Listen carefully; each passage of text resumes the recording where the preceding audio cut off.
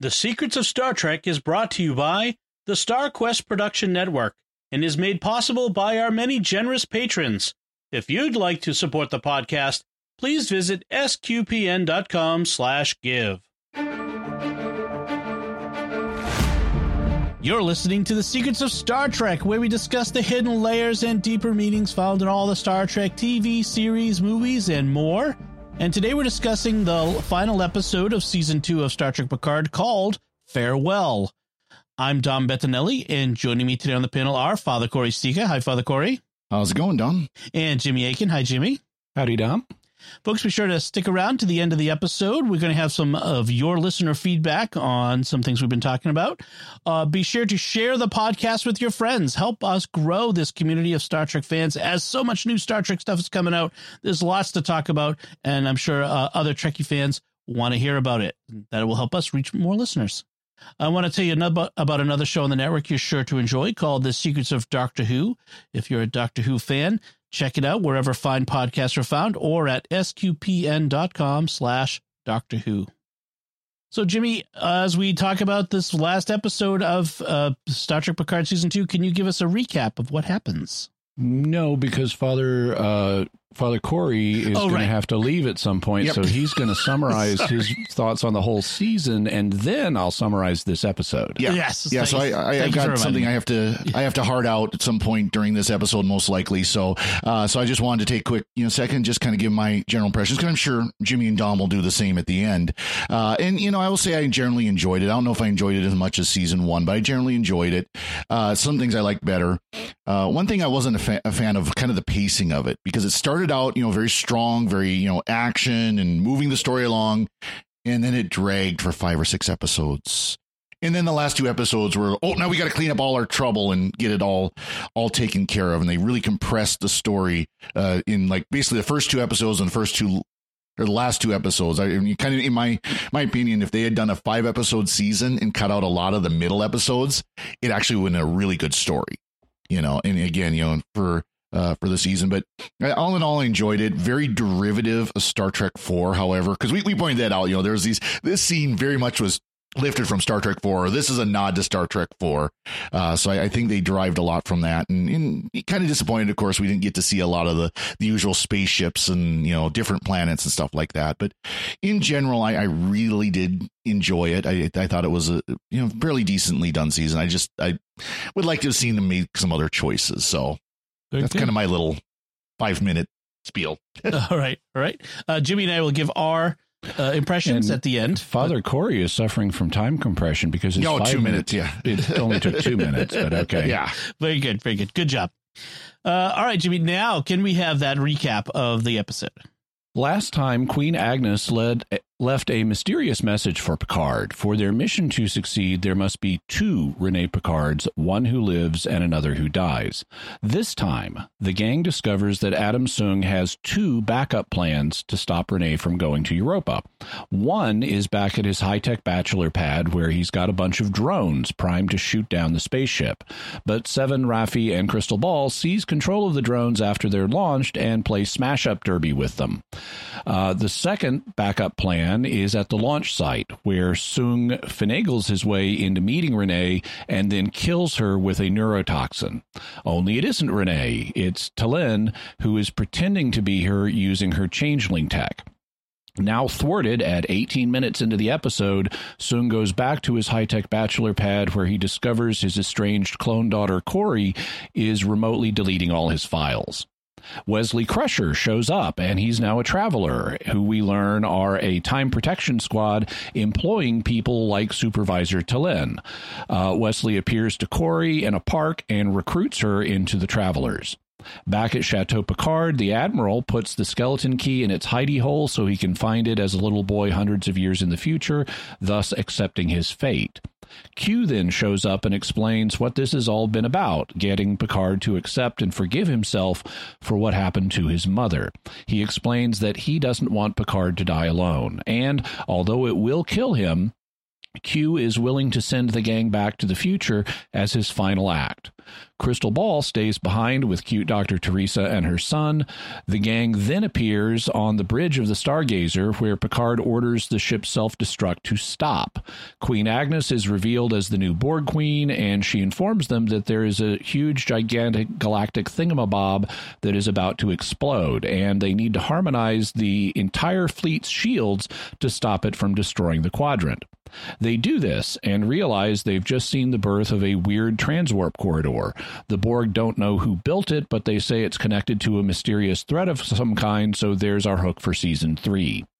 The Borg request provisional membership in the Federation and stay to guard the opening of the transwarp corridor.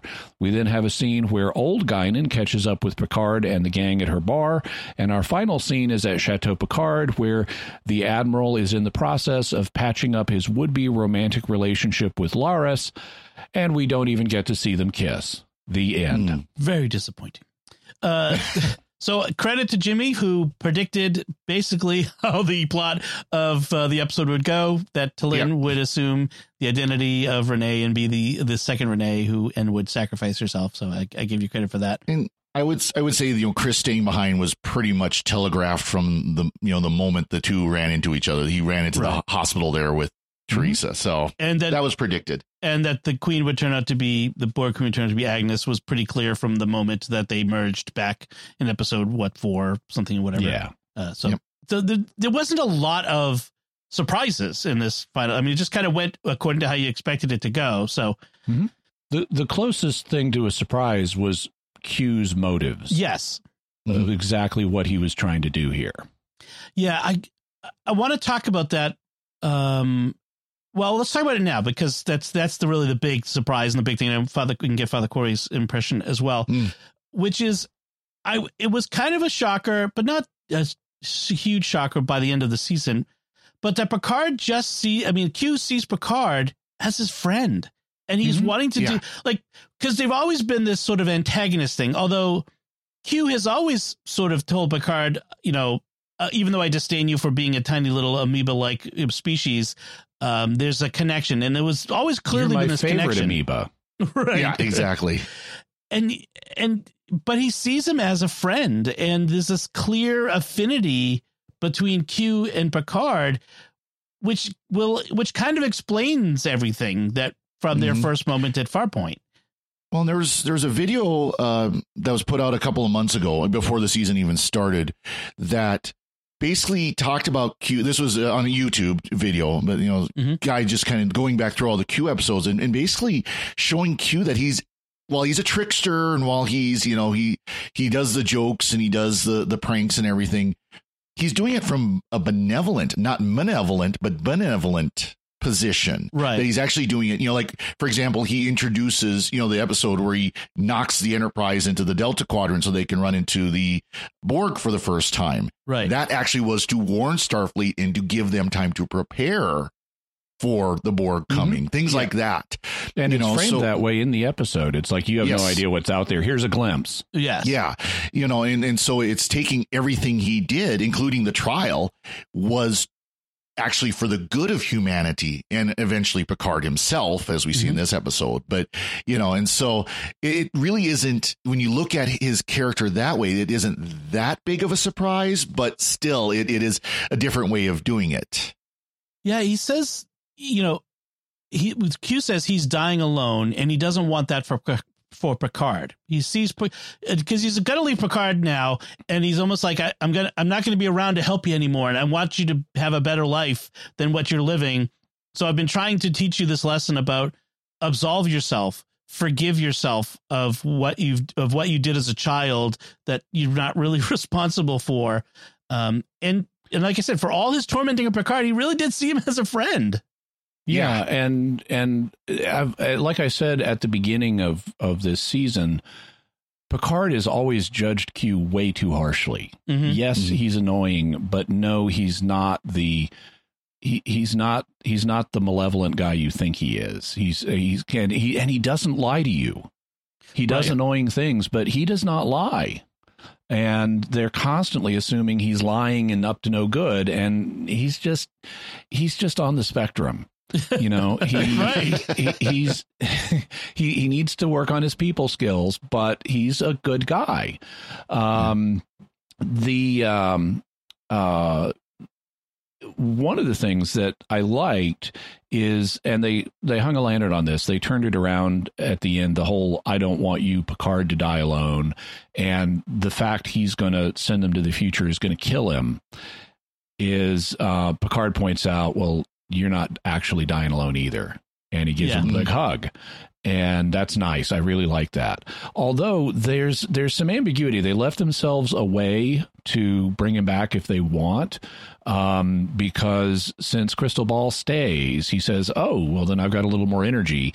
And they kind of imply that he uses that to bring Elnor back, but I don't know why he would need to do that, because they reset the timeline. Elnor should not die.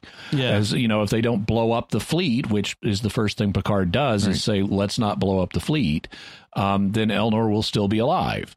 And there's also a line at the end where he's just about to send him to the future, and he says, I'll see you out there. And that's a door that they could exploit to bring him back if they want. Well, Elnor did say when he showed up on video chat that he did remember dying. So they tied themselves to that. They didn't have to, but they did. Yeah. Elrond lives. So let's jump back to the beginning of the episode and talk about how it started. Let's jump back a little further because last episode when Agnes is making her pitch to the Queen about let's build a kindler, gentler collective, one of the things she says is let's build a collective of sevens. Right. And she talks about how unique Seven is. And in the gap between last week and this, I happened to watch Dark Frontier, which was a 2-part Voyager episode that deals with Seven and her relationship with the collective. And in that, the Queen they kind of retcon Seven's origin, and the Queen tells Seven that she was sent to humanity to learn about him. So they engineered her Voyager, taking her on board. And so they wanted a drone that could become more educated about humanity to facilitate humanity's assimilation. And now that she's back with the collective, they don't want to turn her into a drone again. They want her to be an individual, because that will help them with their evil plan. But Seven was set up, even in Voyager, to be a unique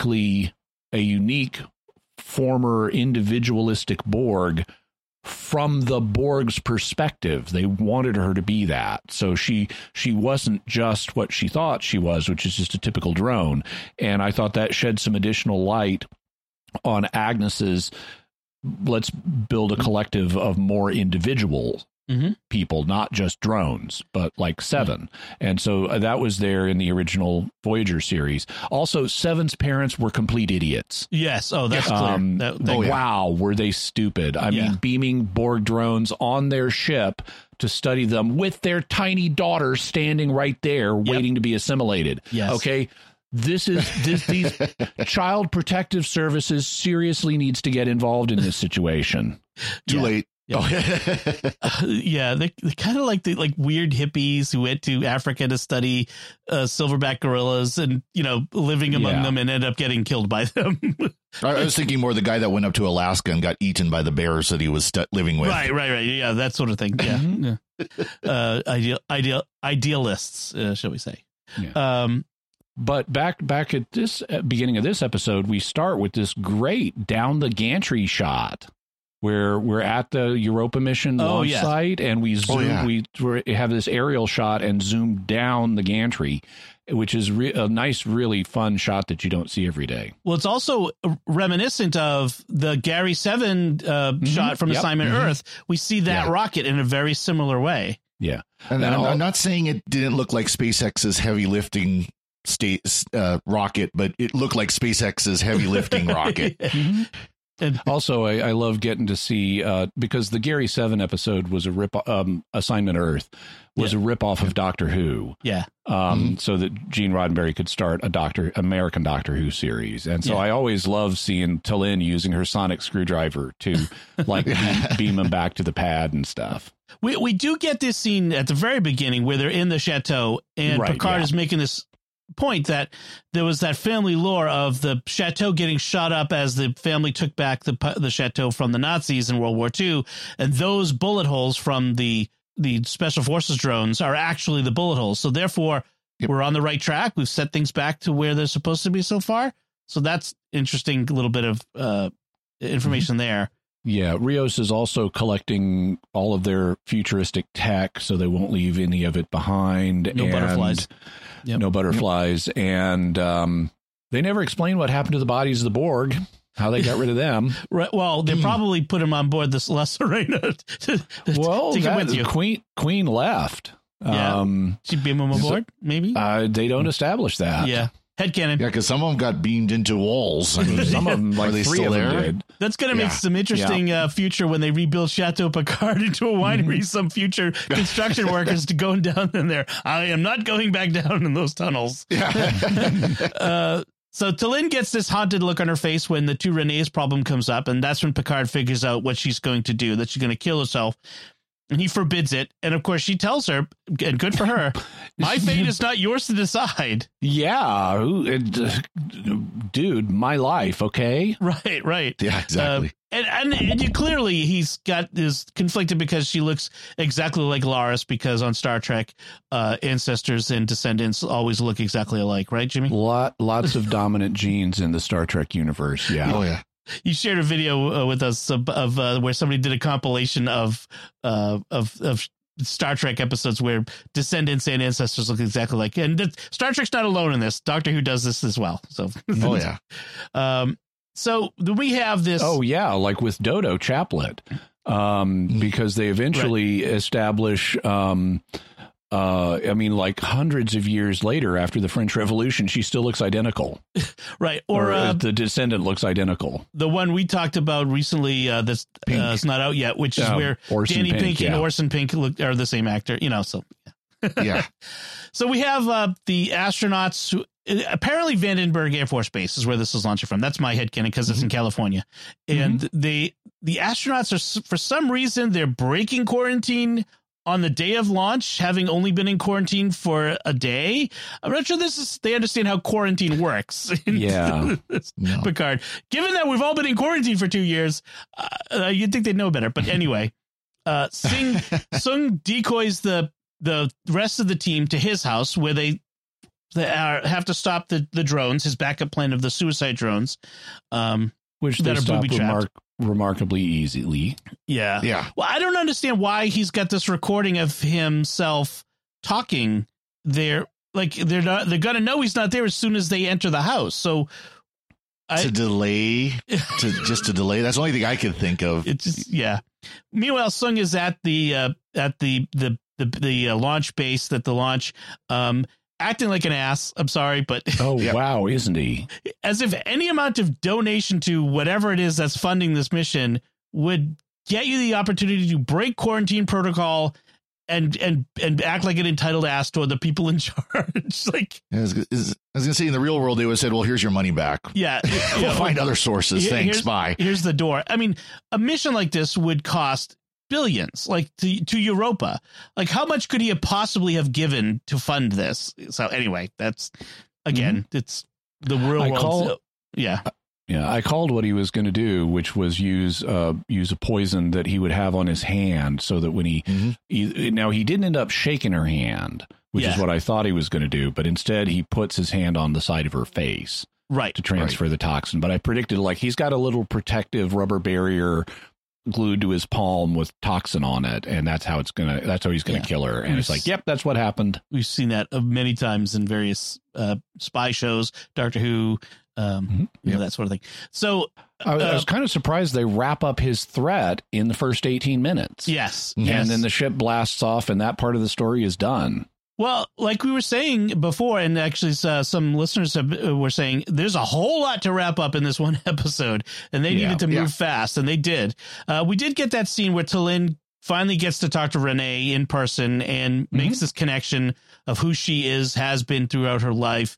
They try to do the misdirection so that we don't really know it's not Renee getting poisoned. but everyone knew. I mean, but that was pretty quick though. Anyways, she's talking to Renee, goes out, gets poisoned, and dies in about 5 minutes. And in that time, Renee went to the shuttle or went to the booster, got in, and took off. Yeah. Again, not realistic, but whatever. Okay. But as the rocket takes off, that's when Picard tells T'Lyn to look up this line that we keep hearing that his mother would tell him, that Queen Agnes tells him on the bridge of the Stargazer, this look up. And now while Sung rages, Corey is using remote access VPN protocols to delete all those files, which is why you always need off-site backups, folks. Yeah. Come on. And not only do you need to back up your data with duh. Yeah. But if you detect that files are being deleted from your computer as you're looking at it, you do not start typing on your computer to try to stop the deletion. You unplug the machine immediately. Yes. Turn off your Wi-Fi. Turn off the cable modem. Right. Turn it all off. You should have offsite backup. You should have a drive that's disconnected and in a drawer, and then you'll be fine. Yeah. Right. Welcome to Secrets of Technology. Exactly. You can learn more about all this stuff on the Secrets of Technology. We've talked about backups a lot. So once all his data is gone, no pun intended, he opens up a drawer, pulls up a hard copy file of something called Project Khan, and thus we have Khan, Noonien, and Singh. And it says it's a confidential funding report dated June 7th, 1996. Right. Which is and nothing ever happens with this. This is the last we see of Adam Sung. Yeah. He goes out on this, looking at this file of Project Khan, implying he's going to do something with it. And and I suspect he may be behind the threat for season 3. Because we know Brent Spiner is involved. Yeah. We've got this transwarp corridor that is tied to something. Yeah. And why does it show up at the same place that the Borg who have showed up?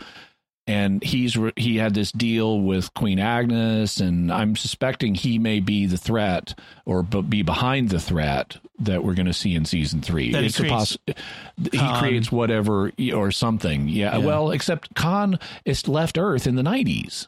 I'm not sure that that they're going to stick with that continuity, though. I'm not sure they are either. But if so, they're replaced. It's the natural way to read it is this is something left over. Right. From the eugenics wars that occurred in the 90s. Now they've complicated that, and we'll have to see where it goes. But one way or another, I suspect that they may pick this up in season 3, and he may be behind the threat. And it's clear that Corey and all the other experiments he's been doing came from that project in the first place. The research started with that, so this could be just say he's starting all over again. Right. Yeah. But. Okay, let's talk about our big cameo appearance in this episode. We have the appearance of Will Wheaton as Wesley Crusher. And I hate to say it, but I saw him more as Will Wheaton than as Wesley Crusher by this point. I've seen Will Wheaton as himself so often that he's more Will Wheaton than Wesley because he's an adult now. So and he wasn't as annoying as Wesley was. You're saying he's more man than machine now. Yes, more man than annoying boy now. So he shows up as a traveler to Corey to invite her as his companion to on the TARDIS to go and save the space-time continuum. The travelers are in charge of the supervisor. So now we're really getting an idea of who the Watchers are, what they're about. He talks about the tapestry of the time-space continuum is always a thread's pull away from annihilation, and they're there to stop that annihilation. We've seen the time cop thing a lot, especially like in Enterprise.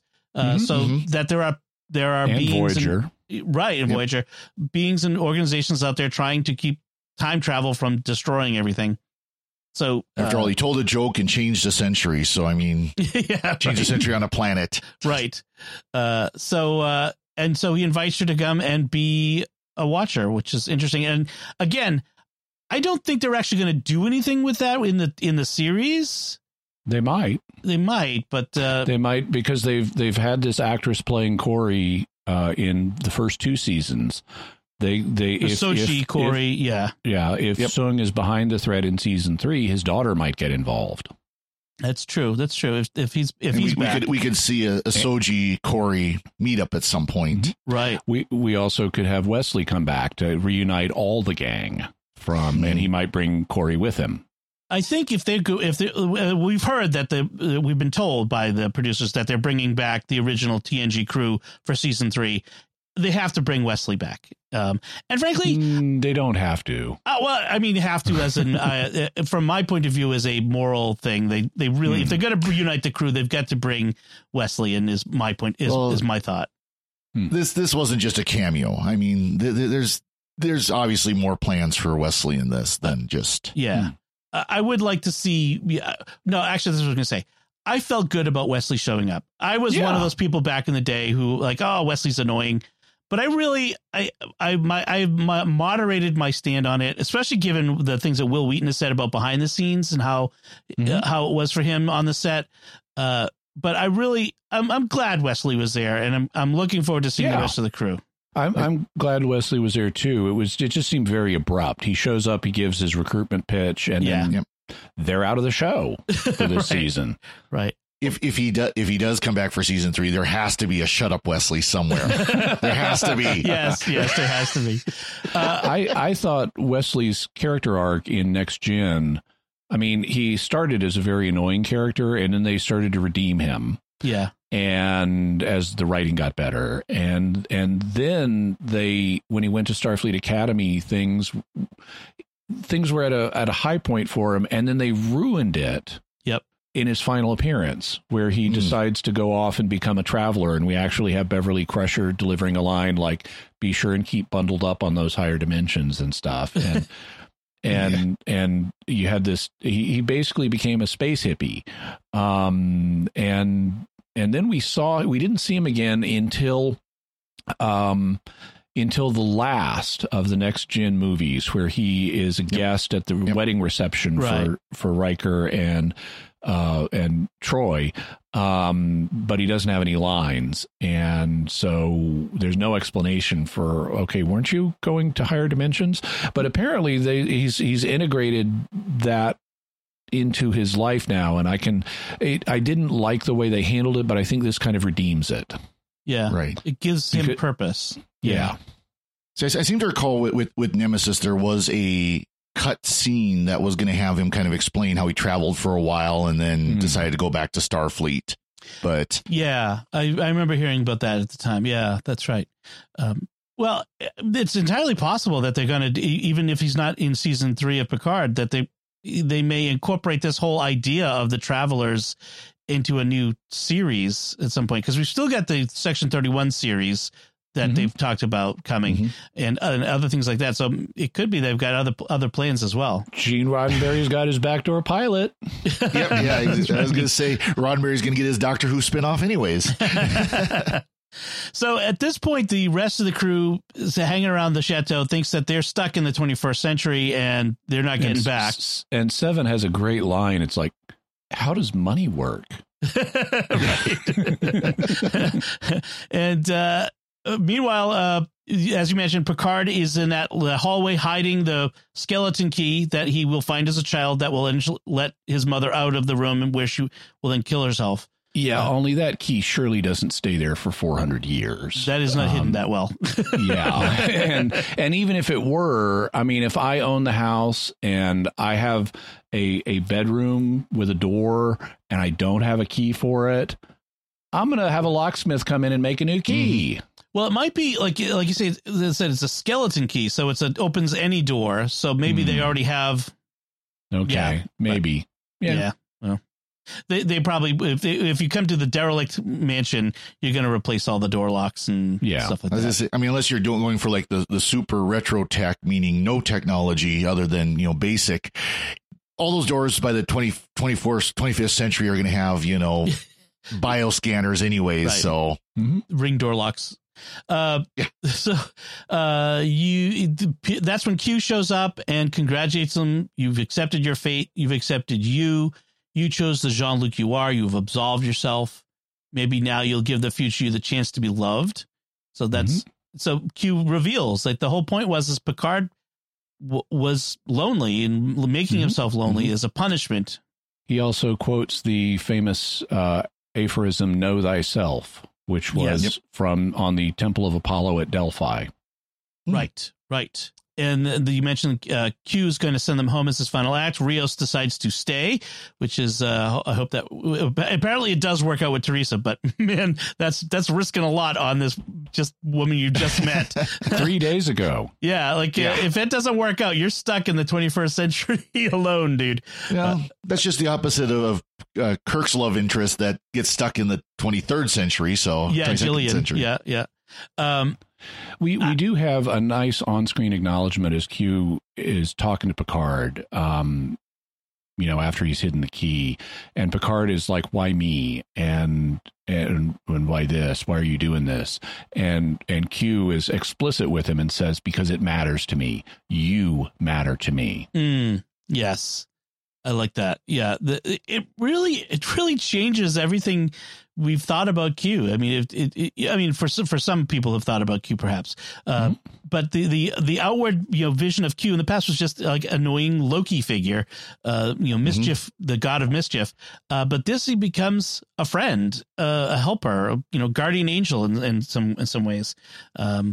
Please God, let my guardian angel not be like guardian you. Angel. Yeah, very mischievous guardian angel. Yeah. I'm sad that Rios stays behind. Not that I thought he would end up in the third season of Picard, but I just like the character. I really, and I like the idea of him on the Stargazer as a captain. There would be some fun stories with Rios as captain of the Stargazer, chopping his cigar, kind of running around the universe. It reminds me a lot of Peter David's novel series about the USS Destiny, and I forget the name of the captain on that, but he was sort of that kind of character, half piratical almost character. Yeah. So yeah, I'm kind of sad to see. If Rios had gone back to the future, he'd be coming out with like cases of cigars. Yes, not even like little boxes. Like he'd have crates of cigars that he'd take with him. I beamed through Havana on my way. Yeah. So, because they established the cigars taste better in the 21st century. Yes. It's real. Picard tells Q that he doesn't go alone. That's the whole point of this, that he's not leaving alone. No one leaves alone. And that's when they return to the future, to the moment just before the self-destruct. And of course, Picard waits around as it clicks down and stops it at the last second. At least he's third to last. He stops it at the third second, which is at least better than the cliche of waiting to the first. Yes. Like, why? Like, what is the false drama? Oh no, he's going to let it happen. No one believes that it's actually going to happen again. At least there's not the big red button that doesn't stop till 1. Right. And then we get the Queen Agnes reveal. And then we get galactic threat out of nowhere. Right. It's like, oh, great. Giant space anomaly, gonna kill a quadrant. Yeah, whatever. Okay, go back to Discovery. Yeah, and then we just stop it. Like 2 minutes later, we've stopped this giant threat to the quadrant. The galactic level of threat, and then gone. Like that's a head snapper. So they need all the ships. They work in concert. Picard gives Seven the field commission to captain of the Stargazer as admiral, which kind of closes the loop on what Rafi had been telling her earlier about. You would have made a good captain. And we have a fascinating line from Seven where she gets on she tells the communications officer to get on the phone to all the other captains in the fleet because they need to let the Borg harmonize their shields. And so, which is what the Borg were trying to do back in episode 1. That's why they needed to. It's like, can't talk now, got to do this. And because of the galactic threat that they were aware of that they didn't tell the audience about. And they were trying to network all of the ships so they could bring their shields into harmony to deflect this blast from this thing or absorb this blast from this thing. And so Seven, now in command of the Stargazer, turns to the communications officer and says, tell them do not resist. And it's like, okay, that's just what is going to convince them not to resist.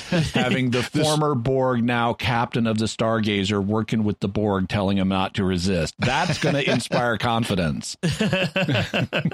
So then we have the J.J. Abrams-like moment where everyone and all the planets in the sector all at once see the same anomaly in their sky from hundreds of light years away, or dozens even.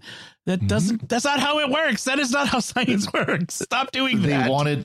They wanted the Star Wars scene, of the revised ending of Return of the Jedi, where there's the fireworks going off and all the planets and everybody's celebrating at the same time. Well, it's just like everybody sees this anomaly in the sky. It wouldn't happen for decades, centuries even. Well, you can headcanon those as flash forwards decades. Okay. But what struck me about this ending is, oh, great, another console ending where we've just done something of a technical nature with our consoles, and now we just stand here watching a screen for the finale. Yeah. Yep. So as you said, somebody has made a transwarp conduit unlike any others. This is, as a reminder, this is how the Borg move around faster than light. Is they use transwarp conduits. The Voyager used one to get back from the Delta Quadrant, that sort of thing. But this isn't a Borg one. And Agnes says it's a threat and requests provisional membership in the Federation so the Borg can remain to guard this gate. They are the Night Watch, if from the Game of Thrones. They stand on the wall and watch. At least it wasn't some sort of transwarp conduit. Some sort of threat. Then we get, as you mentioned, we get to the bar where Guinan had a photo on the wall of Cristobal Rios and Teresa from the 21st century. They apparently founded this group called Mariposa, where they go around bringing medical care to people in need. And she says, I know it was kind of risking things having this picture hanging up here all this time, but you were always more clever than observant. Picard. Yeah, that was good. And it turns out that young Ricardo, Teresa's son, he's the one who headed up the team that took the organism that Rene Picard brought back from Europa and modified it to create whatever it is that they use to clean up the atmosphere and the oceans and save the planet from the natural disaster stuff. And then Picard at the end goes back to the chateau, as you said. Well, actually, I want to mention something before we leave the bar, which is, a couple things. So when Guinan is telling Picard about the fates of Cristobal and Teresa. Oh yeah. She mentions, how they died and stuff like that. And she says that they founded a medical movement called the Mariposas, and Mariposa is Spanish for butterfly. Yes, that's right. So butterfly effect. Ironic name there. Yeah. Also, they give Elnor his first drink of something alcoholic, and like everyone who has their first drink of alcohol, he's immediately like, that is vile. Is it supposed to be like that? But with his ultimate candor. Right. And we do find out that while Teresa dies of old age, that Rios died in a bar fight in Morocco over medical supplies. Yeah. His last breath appropriately into a cigar, which is good. That's appropriate way for him. So as Guinan says, he died as he lived. Yes. Which is true of just about everybody. That's right. And as you mentioned, Picard goes back to the chateau to find Laris's packed bags in the hallway and sees her, and then goes and talks to her. But we don't get the conversation. We get a little bit of it. He's fumbling his way to an apology for being an insensitive jerk, and let's start over now. Yeah. While time doesn't give second chances, perhaps people could, although it apparently does give time. Just kiss her. Kiss the girl. Stop talking. That's going to do a lot more for you than all this talk. Because you're Mr. Talk, and that's all you've been up to now is Mr. Talk. Do something finally. Yes. Kiss her with your robot lips. I'm reminded of that guy from It's a Wonderful Life. Kiss her, will you already? Yeah. You just wasted on the young, and he's not even all that young. Although technically he might be 3 months old. so Picard that's in his robot body. Yes, Picard in the robot body. So that's it for the episode, and now it's a chance for you and I to talk about what we thought of this season. So what did you think of the season? I enjoyed it more than the second, at least on first watch. I mean, I enjoyed it more than the first. Yeah. I acknowledge that I wouldn't cut it down to 5. I might trim a little bit, and there are things that need to be explained better, but I think I liked it more than Father Corey did. I could see shortening it to 8 episodes, because and a couple of the episodes were short ones anyway. They were like 40 minutes long or even a little bit less than that. And so I think you could have trimmed it a little bit, but I also would have I don't know that I actually would end up trimming it, because I probably would have shifted that time to explaining some of the things. Yeah. That they kind of went over very quickly. But I would say that I enjoyed it much more than I expected to once I realized how much of it was going to be spent in the 21st century. Early on, people will recall perhaps from our reviews where I said, before they got to the 21st century, they're going to the 21st century, and I don't know that I want to spend 8 episodes there. And it ended up being more entertaining than I thought it was going to be. It was better than other time travel episodes to contemporary times that I've seen them do. I kind of wish that we had shifted some of the length of the season was fine to me, like you said, except I would have shifted more of the time spent back in the 24th century, and instead of this quickly the 3-minute galactic disturbance and solution, spend a whole episode on that. And they could have pulled all that forward into the first episode or two. Yeah. And had the audience understand and thinking, oh, we've got this double threat. The Borg are here. They're taking stuff over. And there's this galactic thing that's about to blow a light year from here or whatever. And then the threat would not just suddenly come out of nowhere in the final 10 minutes of the final episode. Right. Right. Yeah. We wrapped up. The fact it does come out, and they even point to, we're going to stay here and guard this thing, okay? Because someday a threat is going to come out of it. Well, okay, that's obviously going to be season 3. Right. Exactly. And I mean, the fact that the resolution of the whole Sung thing took place in 5 minutes or so, all those things we could have spent a little more time on those and less time in that middle dragging parts where like just that whole thing with the FBI agent felt a little tacked on and dragged out, like so but in general, overall, and so that's I have quibbles with how they organized it. Overall, I enjoyed the story. I liked the resolution better than I liked season 1's resolution. I really like the giant wavy Doc Ock arms come out of a space warp and then go back in.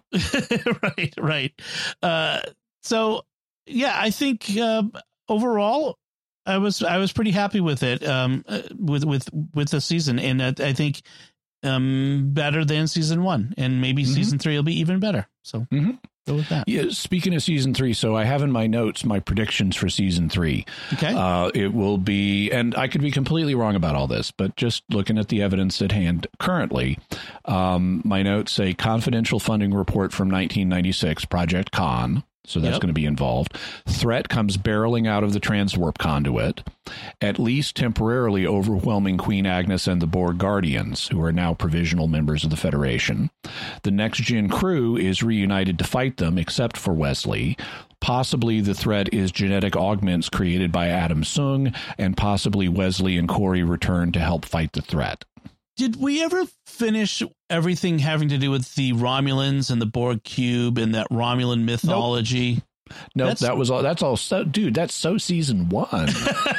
Just like, I wonder though, like, are we ever going to come back to that? That's because it just was kind of dropped there and never resolved, and they were making a big deal out of it. I don't know. Maybe. I mean, it would. So something happened to the Borg.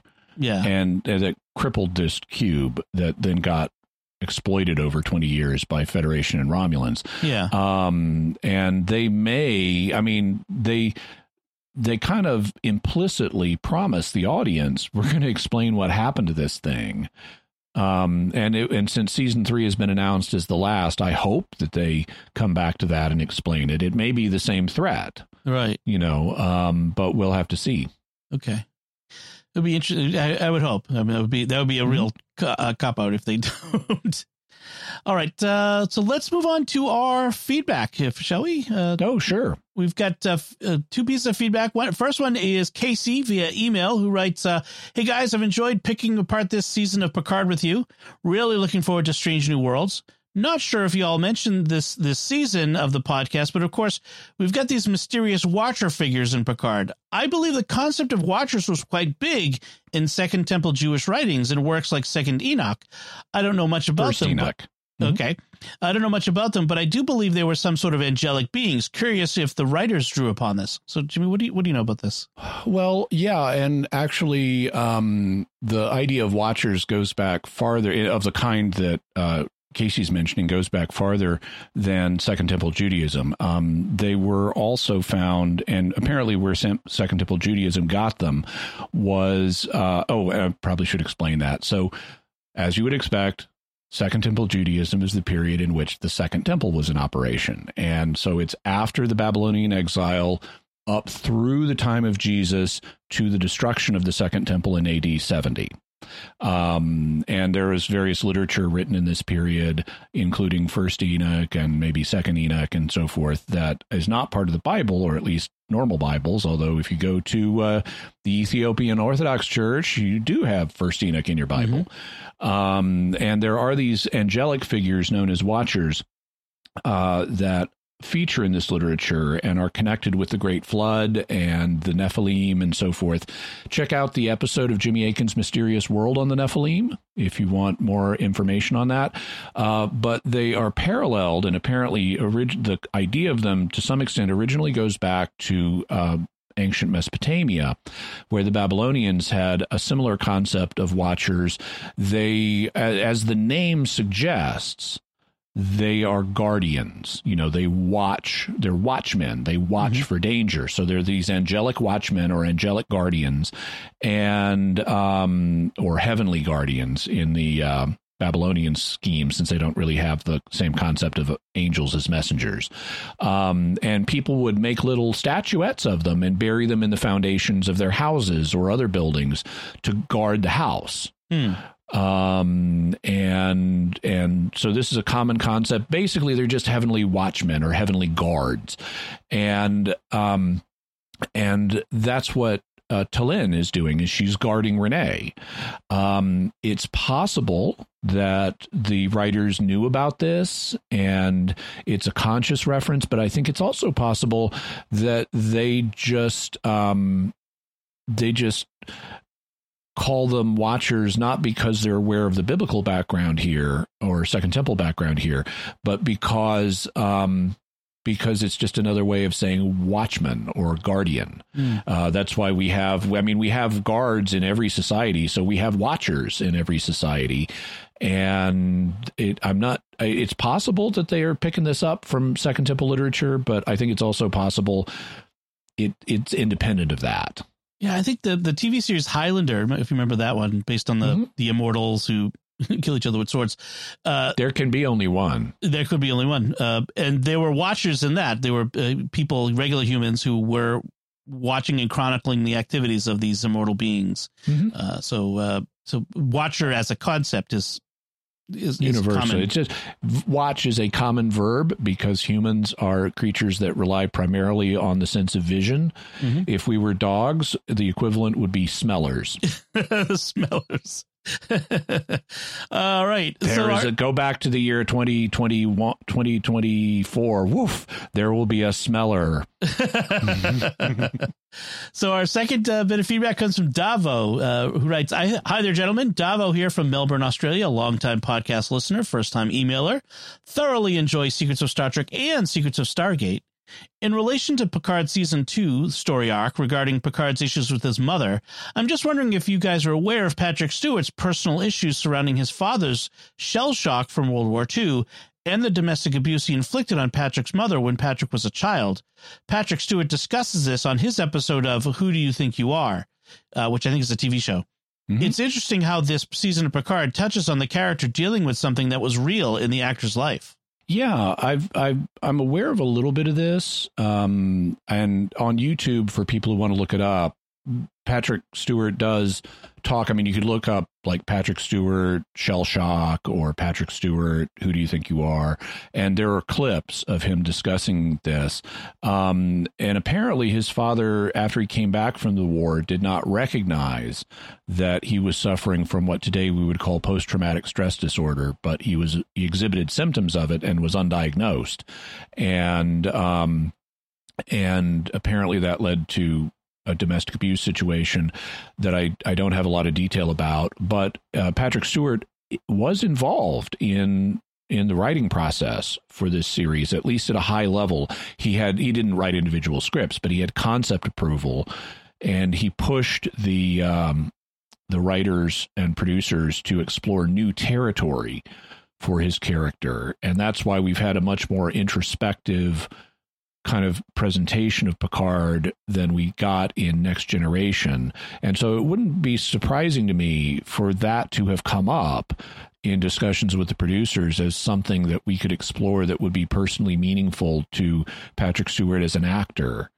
And how like his perspective on his father would have had to shift from the time when he was a child and was embedded in the situation to his perspective as a mature adult, understanding what happened to his father to make him that way in the war, and having a different perspective on the struggles that his father was going through that as a child he wouldn't have been aware of.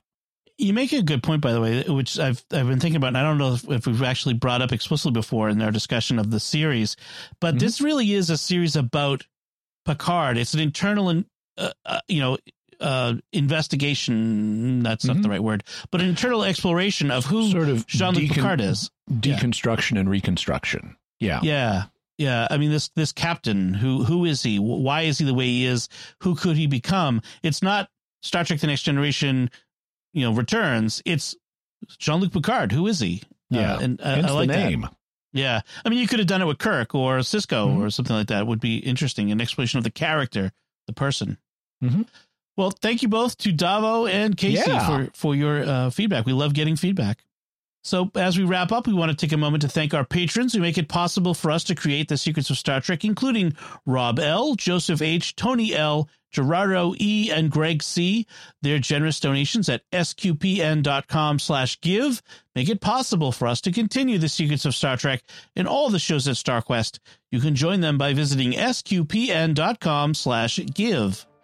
So we'd love to hear from you what you think of Star Trek Picard's season finale, Farewell. You can let us know by commenting on the show at sqpn.com/trek or our Facebook page at facebook.com/StarQuestMedia, or send an email to trek@sqpn.com, or visit our Discord community at sqpn.com/Discord. We'll be back next time, and we'll be discussing the season premiere of the very new series, Strange New Worlds. Until then, Jimmy Akin, thank you for sharing with me the secrets of Star Trek. Thank you, and live long and prosper. And also thanks to Father Corey, who had to go, but we want to thank him as well for joining us. And once again, I'm Dom Bettinelli. Thank you for listening to the Secrets of Star Trek on StarQuest. And remember, the reasons we tell people we don't love them are worthless.